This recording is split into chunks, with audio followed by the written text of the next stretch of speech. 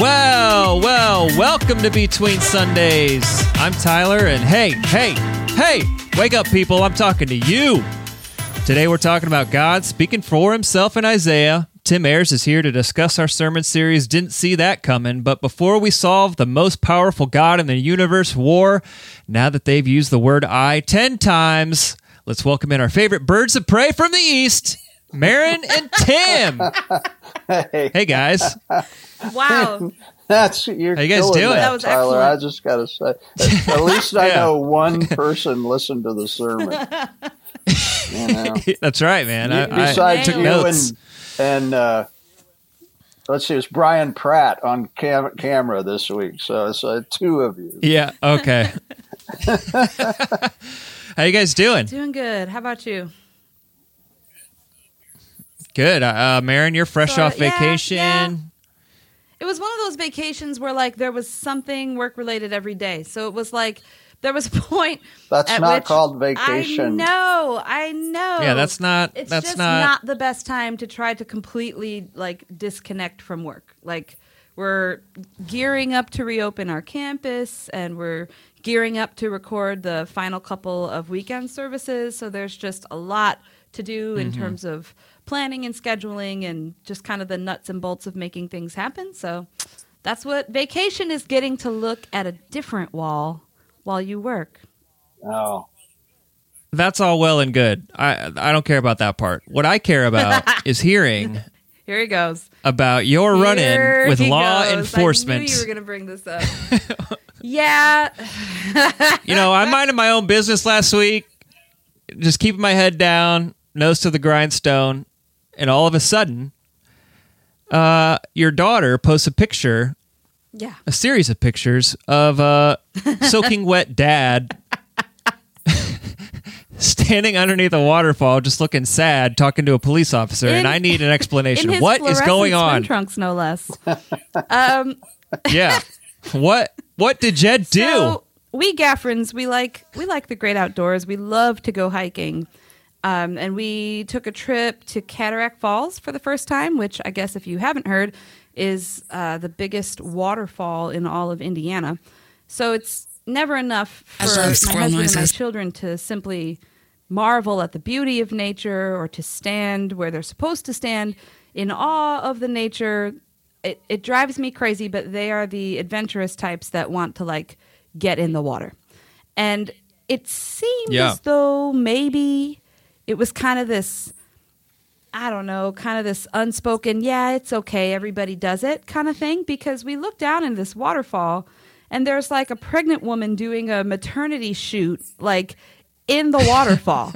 And there's just, like a photo shoot. There's like people everywhere. So Jed, of course, is like, hey guys, let's go get in the water. So we had gone there 2 days in a row. There's a couple of different waterfalls there, and so we swam in the designated swimming area, and then they swam all the way out to the waterfall, and that day was cool. But this was the day that they wanted to go behind and underneath like some of the biggest parts of the waterfall park. So they did, and again, they weren't the only ones that were there, but it just so happened that when Jed was in the water, like blissfully, like letting the force of the waterfall like push him downstream. He was just like free floating. The officer came and was very, very kind. He said to Jed, I hate to be that guy to ruin your fun, but you really can't swim here. And when Jed got out of the water to like face his fate, I for sure thought he was going to get a ticket. He was going to get fined or something.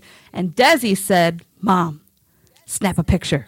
She really wanted a picture of that moment. And I think that is just how this generation thinks. Everything needs to be captured, needs to be posted.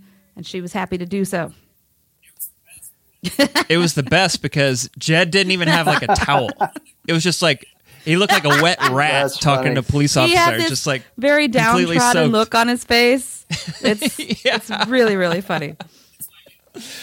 It's my new phone wallpaper. Tim, what's up with you? What's going on?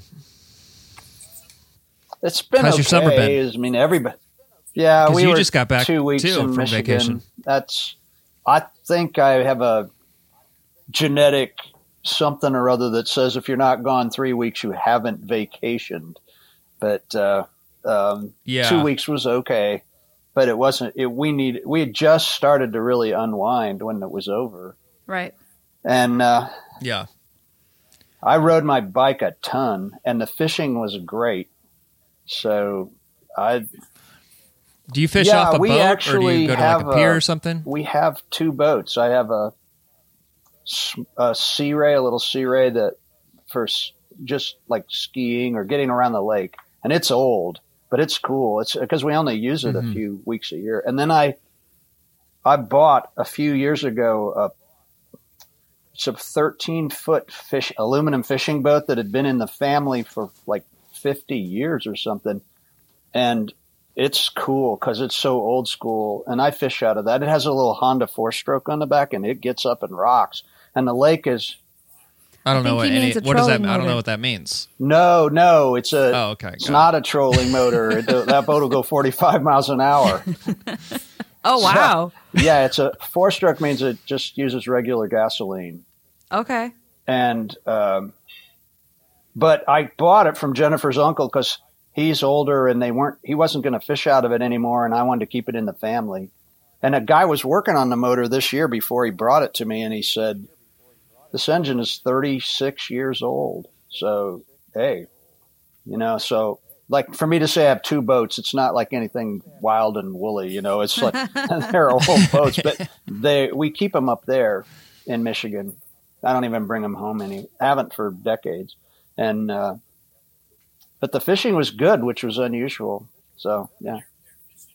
When you're up there fishing, are you doing that? Are you and Jennifer doing that? Or are you doing that with some friends up there? Or are you by yourself? Well, sometimes I'm by myself, but Jennifer and I are almost always together when we're fishing. Yeah. So, and we were together when we caught the fish this year. I fished a lot without her and didn't get anything, and then I went out with her and they just bang.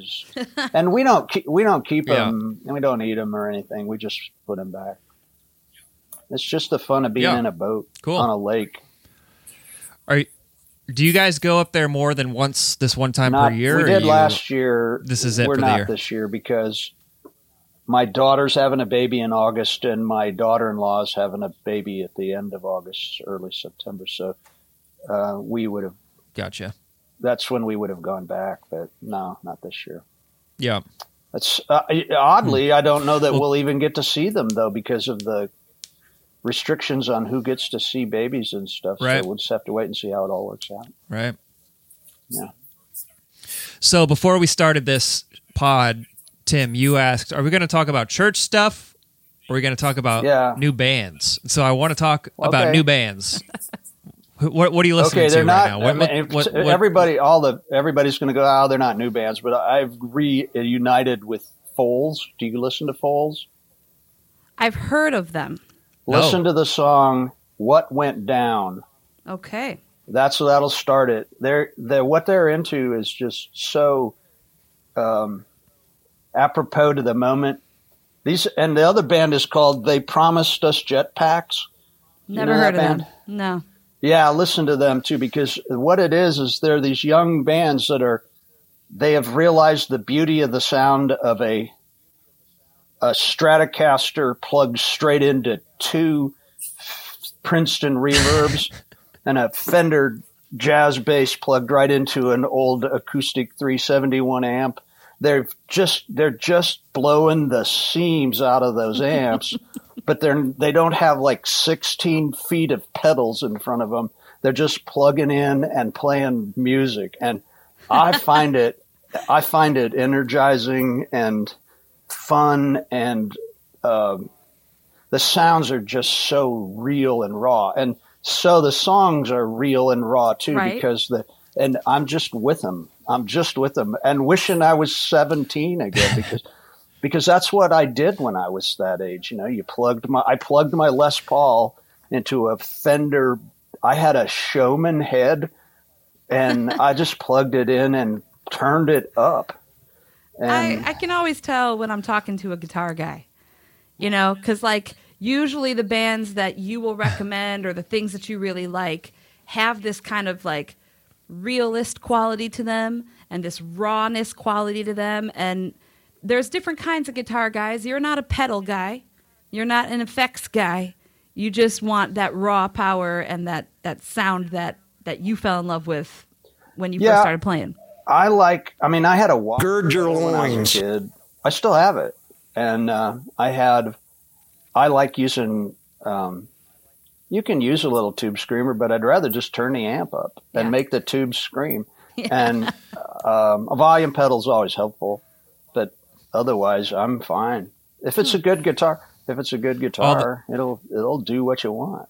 So all the people who were here for Tim's fishing report 3 minutes ago have now exited out.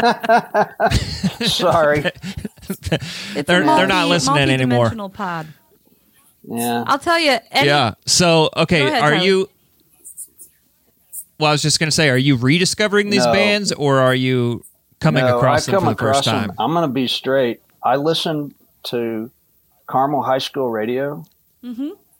And and WHJE. It is the best channel. It's the best radio in town, and they kill me. I can hear 8-10 songs in a row. I've never heard of any of the bands. I look them up, and I'm stunned.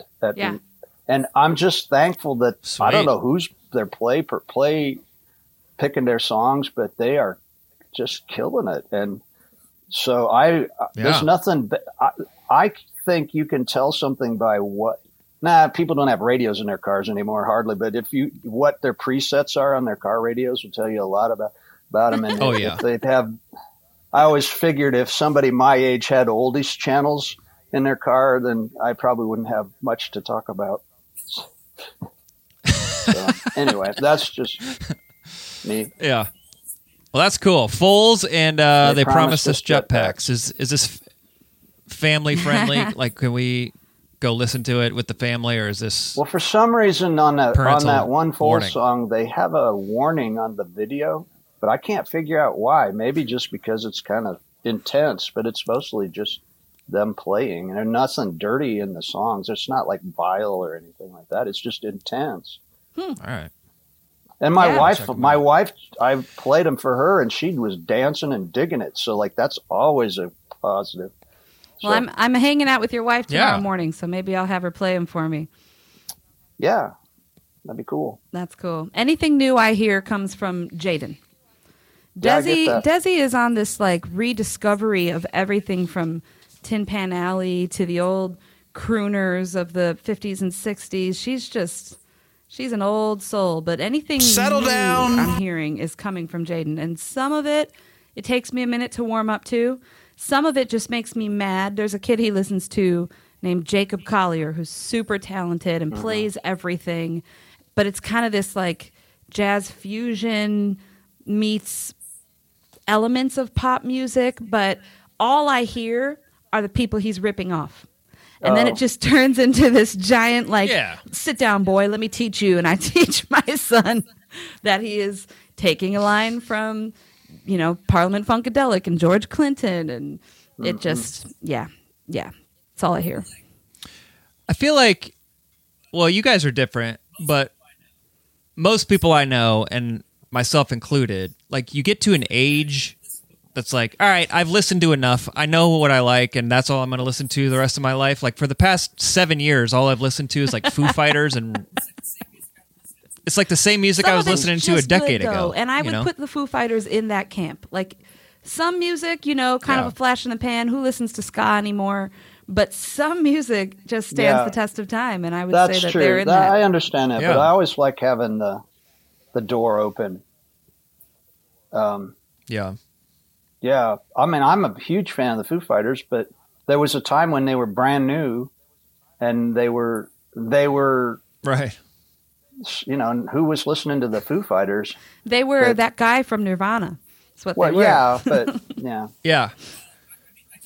Well, I mean, I just mean like there was a time in my life where it was like, give me all the music, give me your suggestions, make playlists for me, all this stuff. And then I don't know what age it was, but I got to an age where if somebody suggests me new music, and I was like, nah, I'm good. I already know what I want. To give me all the games. That's the natural progression of your life. Yeah, it's normal for us we get interested in other things. I work at it. And it's just because I think the more I work at it, the more hope it gives me for the future, if I can say that. I mean, that's the reason I listen to it. Because the truth is, when I was really young, when rock and roll was, like in the middle 60s, those people couldn't play very well. If you really are honest, the guys at the Kingsmen were terrible, but they made Louie famous, and some people swear it's the best song that was ever recorded, and it's awful. But I just like seeing people seeing fired. how the people are learning to play instruments differently and doing things that are raw and soulful and meaningful. Yeah. That's what. So. Mm-hmm. All right. Well, I promised you guys this would be like a 20-minute pod, and we're at minute 18. Okay. So we're going to go late. But I want to transition to the sermon. This is our first pod in like 3 weeks. And by the way, Barry's not here. I guess I should have mentioned that at the top. But Barry's on vacation. He's been gone for, this is his second week now. We hope he's doing well. He's doing stuff on his farm. Like 4 days ago, he asked me if I wanted to come help him do stuff on his farm. Did you? Well, I was going to, but circumstances prevented me from going over.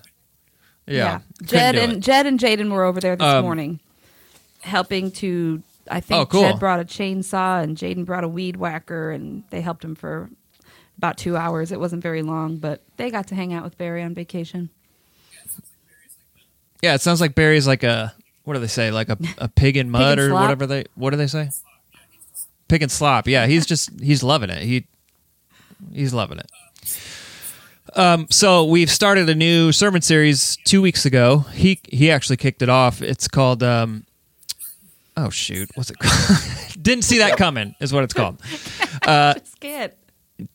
Every single time. Yeah. I have it right in front of me. I have the notes right in front of me. So didn't see that coming. We're focusing on the book of Isaiah. And the way Barry phrased it, to us at least, was that it's second Isaiah. And that doesn't really make sense to me. Tim, maybe this can make sense to you. But well, I don't want to get into the details of that, but there are a lot of scholars who believe that the book is divided. You can divide it up into separate sections based on when the different prophets wrote things to different people, and it's clear that section that we're talking about is different from the first section and different from the sections after it, and so sometimes they just refer to it as it's just a way to divide it up. But it is clear that, we know that many of the prophets, especially the books that are longer, one person did not receive all those prophecies. The people within the school or the influence of a particular prophet were the ones that wrote down what came, and they compiled them on one scroll. And so it's difficult to sometimes even tell where one part begins and another one ends. But in this particular case, it's pretty clear that those 15 chapters are the second hunk of something in the book of Isaiah.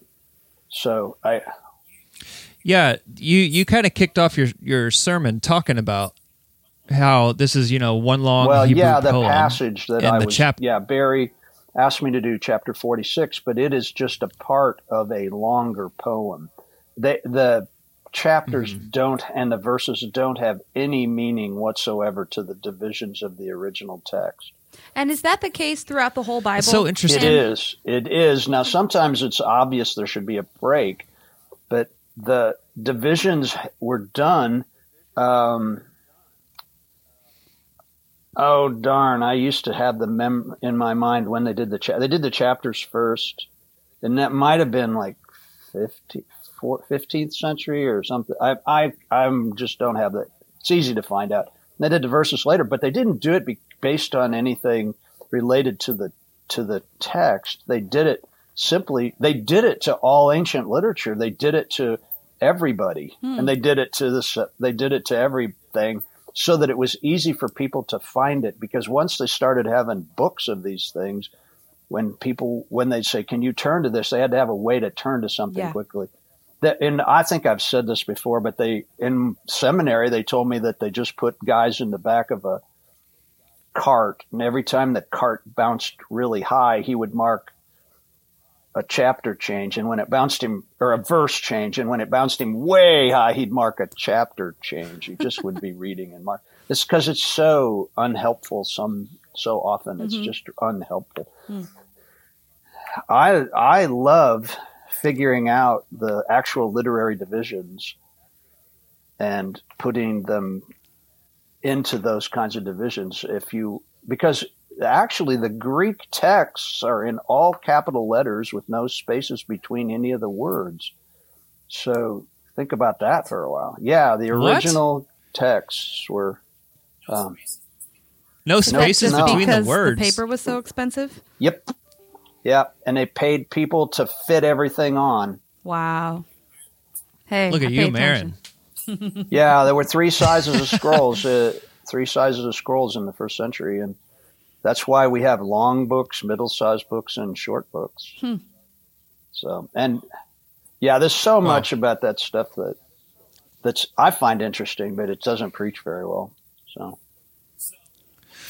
So, what was the big idea of your sermon? Well, what did you want people to it was the same as the week here? before, that God is still working. And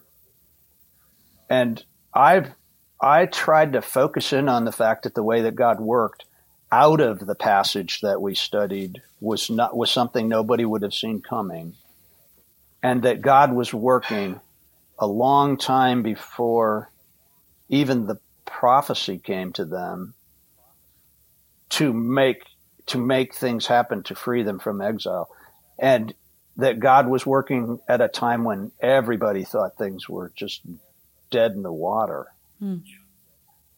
Yeah.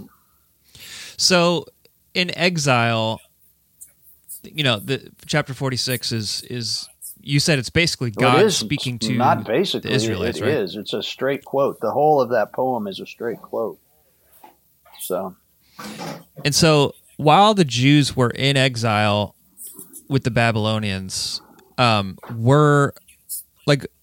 you explain what exactly that meant? Like, were they slaves? No, they weren't slaves. They weren't slaves, but they were brought there to do specific things, and what they hoped was, the Babylonians hoped that the elite part of the culture would start to function well in the Babylonian culture, and they would become Babylonian.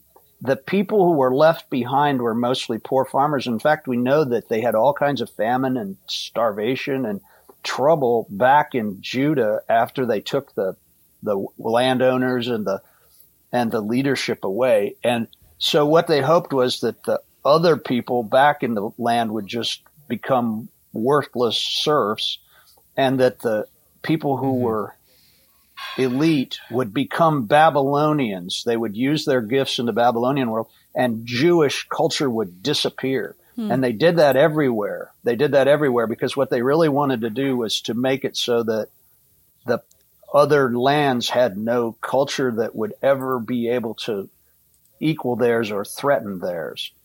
And so they did that with everybody. But that's an interesting distinction from Egyptian captivity.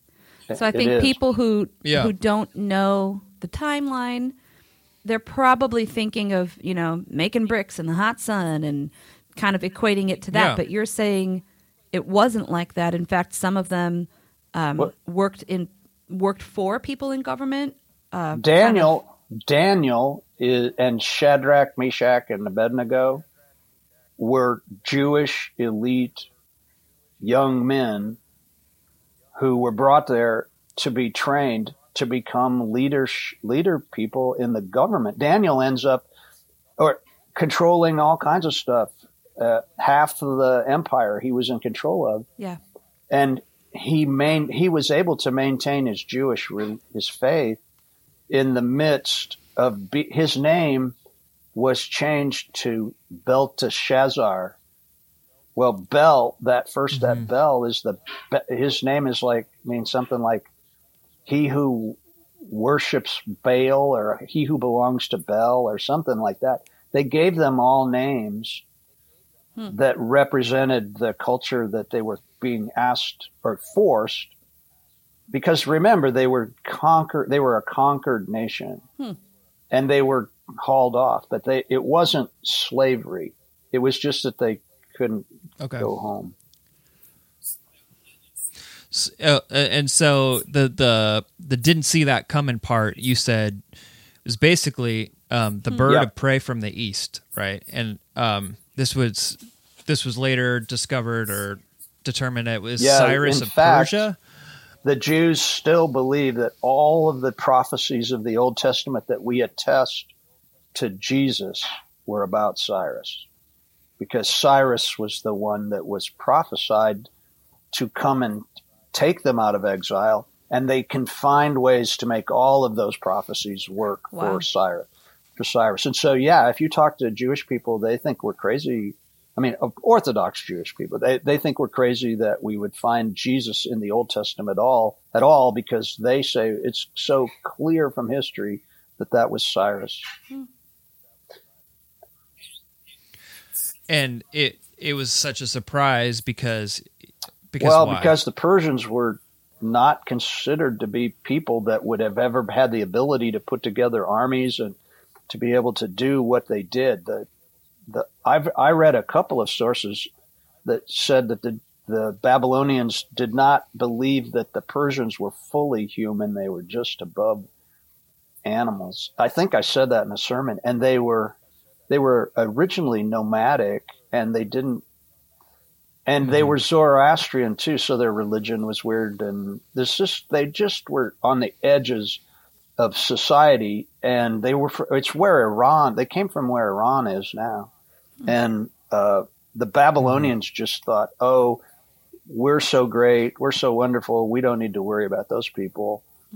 And they did need to worry about those people. There's a lot. I mean, if you want to know, there's a lot more history. When you get to the exilic period, there's a lot more archaeological stuff and historical stuff that you can read about those people, because we're getting closer and closer to us. And so it's not like when we're talking about Abraham and those guys where there's like nothing to hardly anything to give us any true historical records or anything. How long did that period last? The exile? Mm-hmm. Well, the whole thing was about 70 years. The time of the elites going in is not quite, I think it's like 38 years or something like that.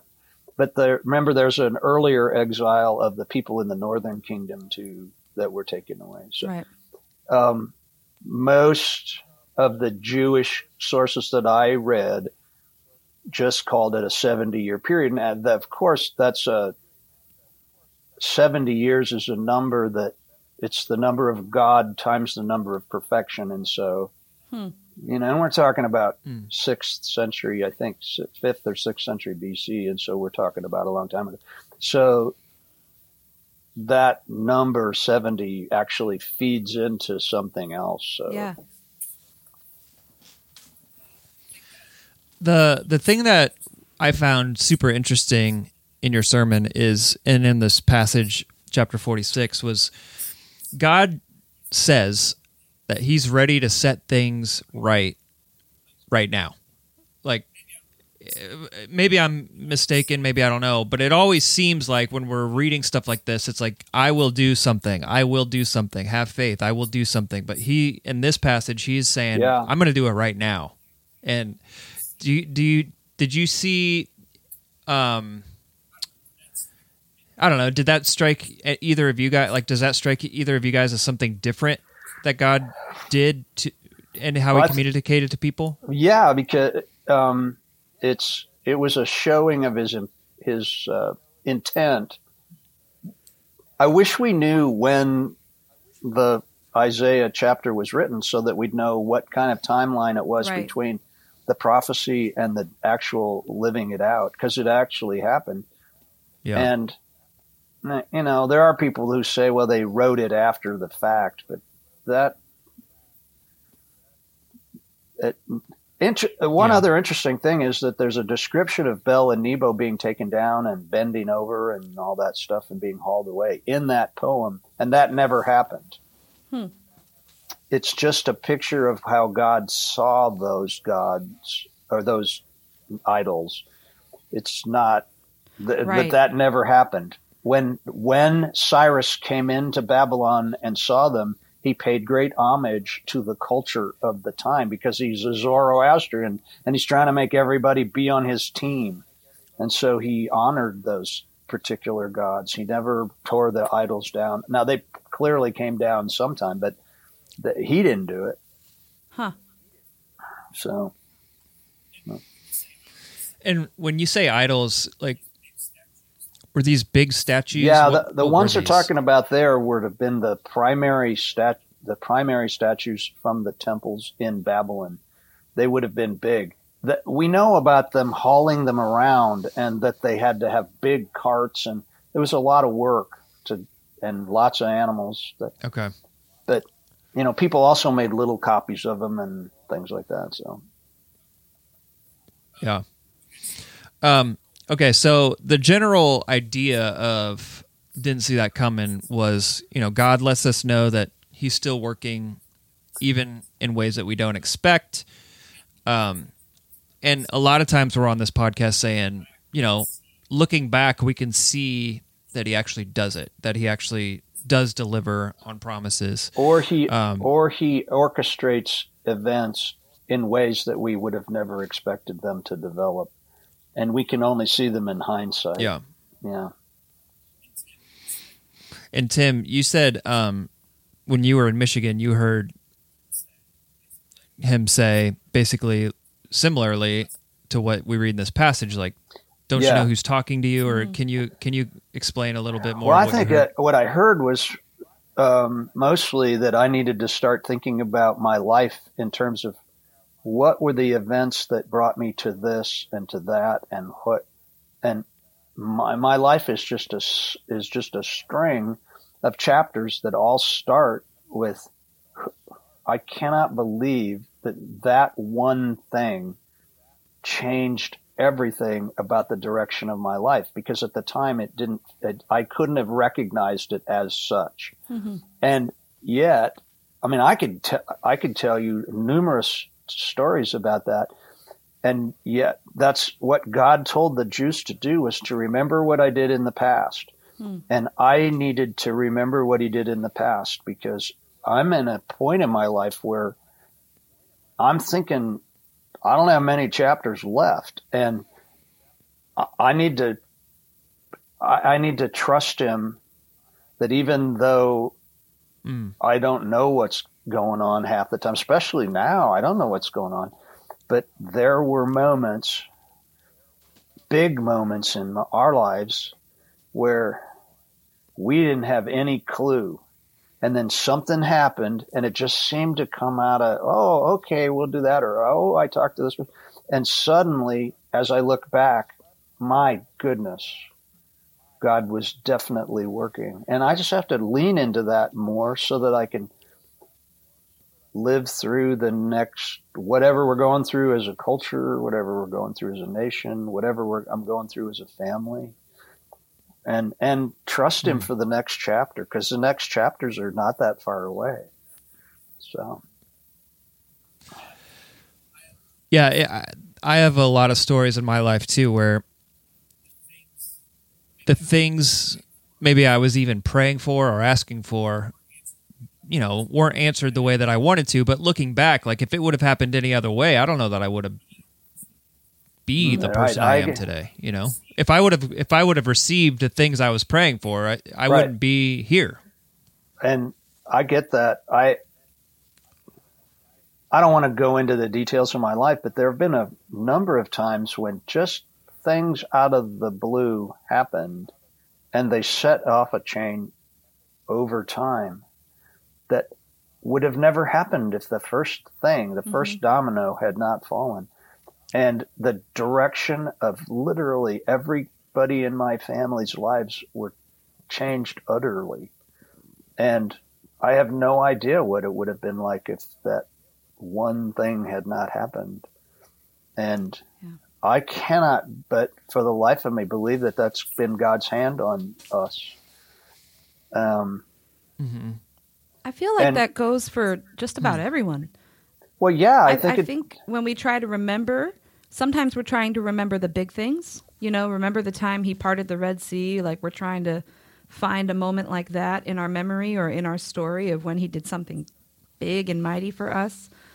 But I think it's more in the little things. Sometimes it is in the big kind of life-altering turning point moments, but sometimes it's in the smaller things, and it's kind of like this thread that you start pulling at it and just unravels the entire storyline of your life.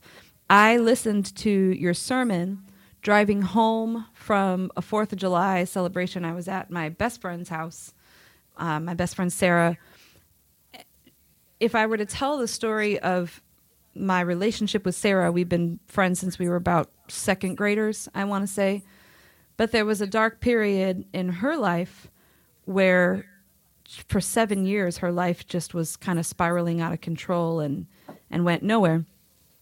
For 7 years, it was so hard to watch someone I love that much go through the things that she went through. Well, my husband and I started going to this church in Chicago, met this guy named John. Long story short, they're married now and they've got a kid. And it's just one of those things that I can point to like, wow, had we not visited this church, had we not started going to this church, the people's lives around us were impacted by something so minor that was clearly God orchestrated. And we might have thought, hey, we're going to that church because it's a really good thing for our family or whatever. We could have seen it one way, not knowing that God was setting these other things in motion. We never would have known. And so just listening to your message on my way home from her house was powerful. And I listened to it with both kids. Jaden told me in the worship block of that set, guys, I'm not going to make it. Because it was about 1:30 in the morning. We're driving home from, I want to say, Hobart, Indiana, from Northwest Indiana. And Jaden, he's not a night owl, but Desi is. So she was awake for every word. And I turned to her quickly after the service had ended and said, all right, can you think of a time in your 14 years of life? Can you think of a time that God was there? And she didn't even have to mull it over. I would have thought that someone as young as her would have had a harder time pointing to things like that in her life. But instantly, she's like, oh, no, the time that God kept me in my junior high school. We had moved to a different high school district or to a different junior high school district, and she was going to have to change junior highs for the 3rd year in a row, which to a preteen girl is a nightmare. Yeah. And at the very last minute, God came through with another plan, used a woman from this church to help her get to and from school and saved her 8th grade year. And Desi can point to God's faithfulness with that story. And then there was another story that she just rattled off the top of her head. So I feel like these pictures are everywhere, whether they be big and life-altering or seemingly small and insignificant, but led to so many other things. Right. And I think it's important that we write them down or think about them or tell people. I mean, when I think about where my children are in their lives right now and what got them to where they are, it all goes back to one moment. And I don't know that my kids even know that. I was thinking that the reason God tells us to remember it is I think that our faith is built on history. And we all have history. Our lives can be all over the map, but God is present in some way that we can say, yeah, we can remember the things he did in the past. And it's the history of that gives us confidence for tomorrow. And that was the biggest thing that I took out of the preparation for the sermon. And that's why I read that passage at the very end to everybody, because it just simply says, I'm there. I'm thinking, just the fact that he's thinking about us is the thing that is important to me. So anyway. Yeah, especially in a time where it's easy to be anxious or scared, or COVID's on the rise again in our country, and it's easy to not pay attention to either the past and how God has been faithful in my life, or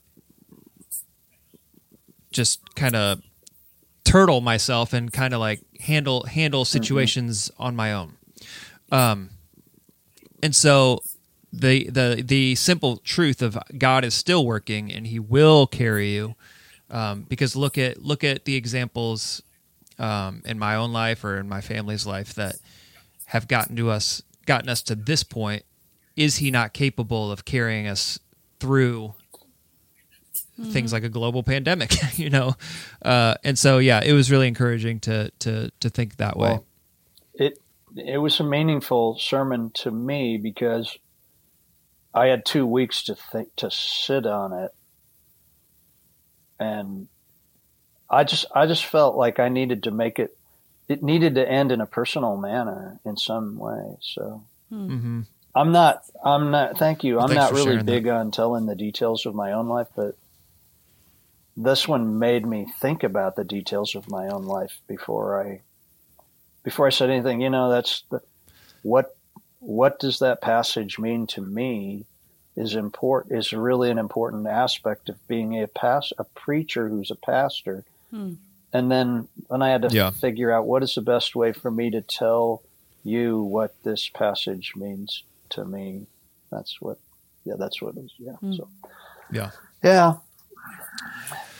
Well, thanks for doing that. Thanks for sharing that sermon with us. Do you know the next time you'll be preaching? The 8th of August, because I'm doing a wedding at 3:30 on Saturday on the 8th. Yeah. Oh my goodness. I'm hoping for a police escort. I already. Wow, they got a helicopter you in or something. So I think I can get there, but I'm going to be walking on stage. Wow. Right. I'll be in a suit. Oh my goodness. So on Saturday night. Oh my goodness. Well, if you can't make it, Maron will step in for you. Yep. Yeah. So next week, Amy will be giving us a sermon. Is that right? I think Barry's not here to tell me, but okay, cool. Amy will be here. Hopefully she'll join us for the pod. Barry will be back. Maron, are you going on another vacation anytime soon? Are you? Nope. No. Okay.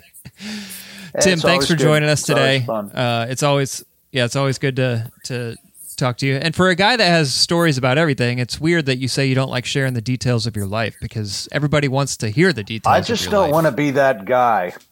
That's it's like I don't want to be the guy that's telling the same stories over and over. Listen, Tim, I have a guy like that in my life. He's called my father-in-law, and we love it because the stories are good. So you don't want to be that guy telling like a lame story over and over again. But if your stories are as good as yours are, please tell us repeatedly. We want to hear it.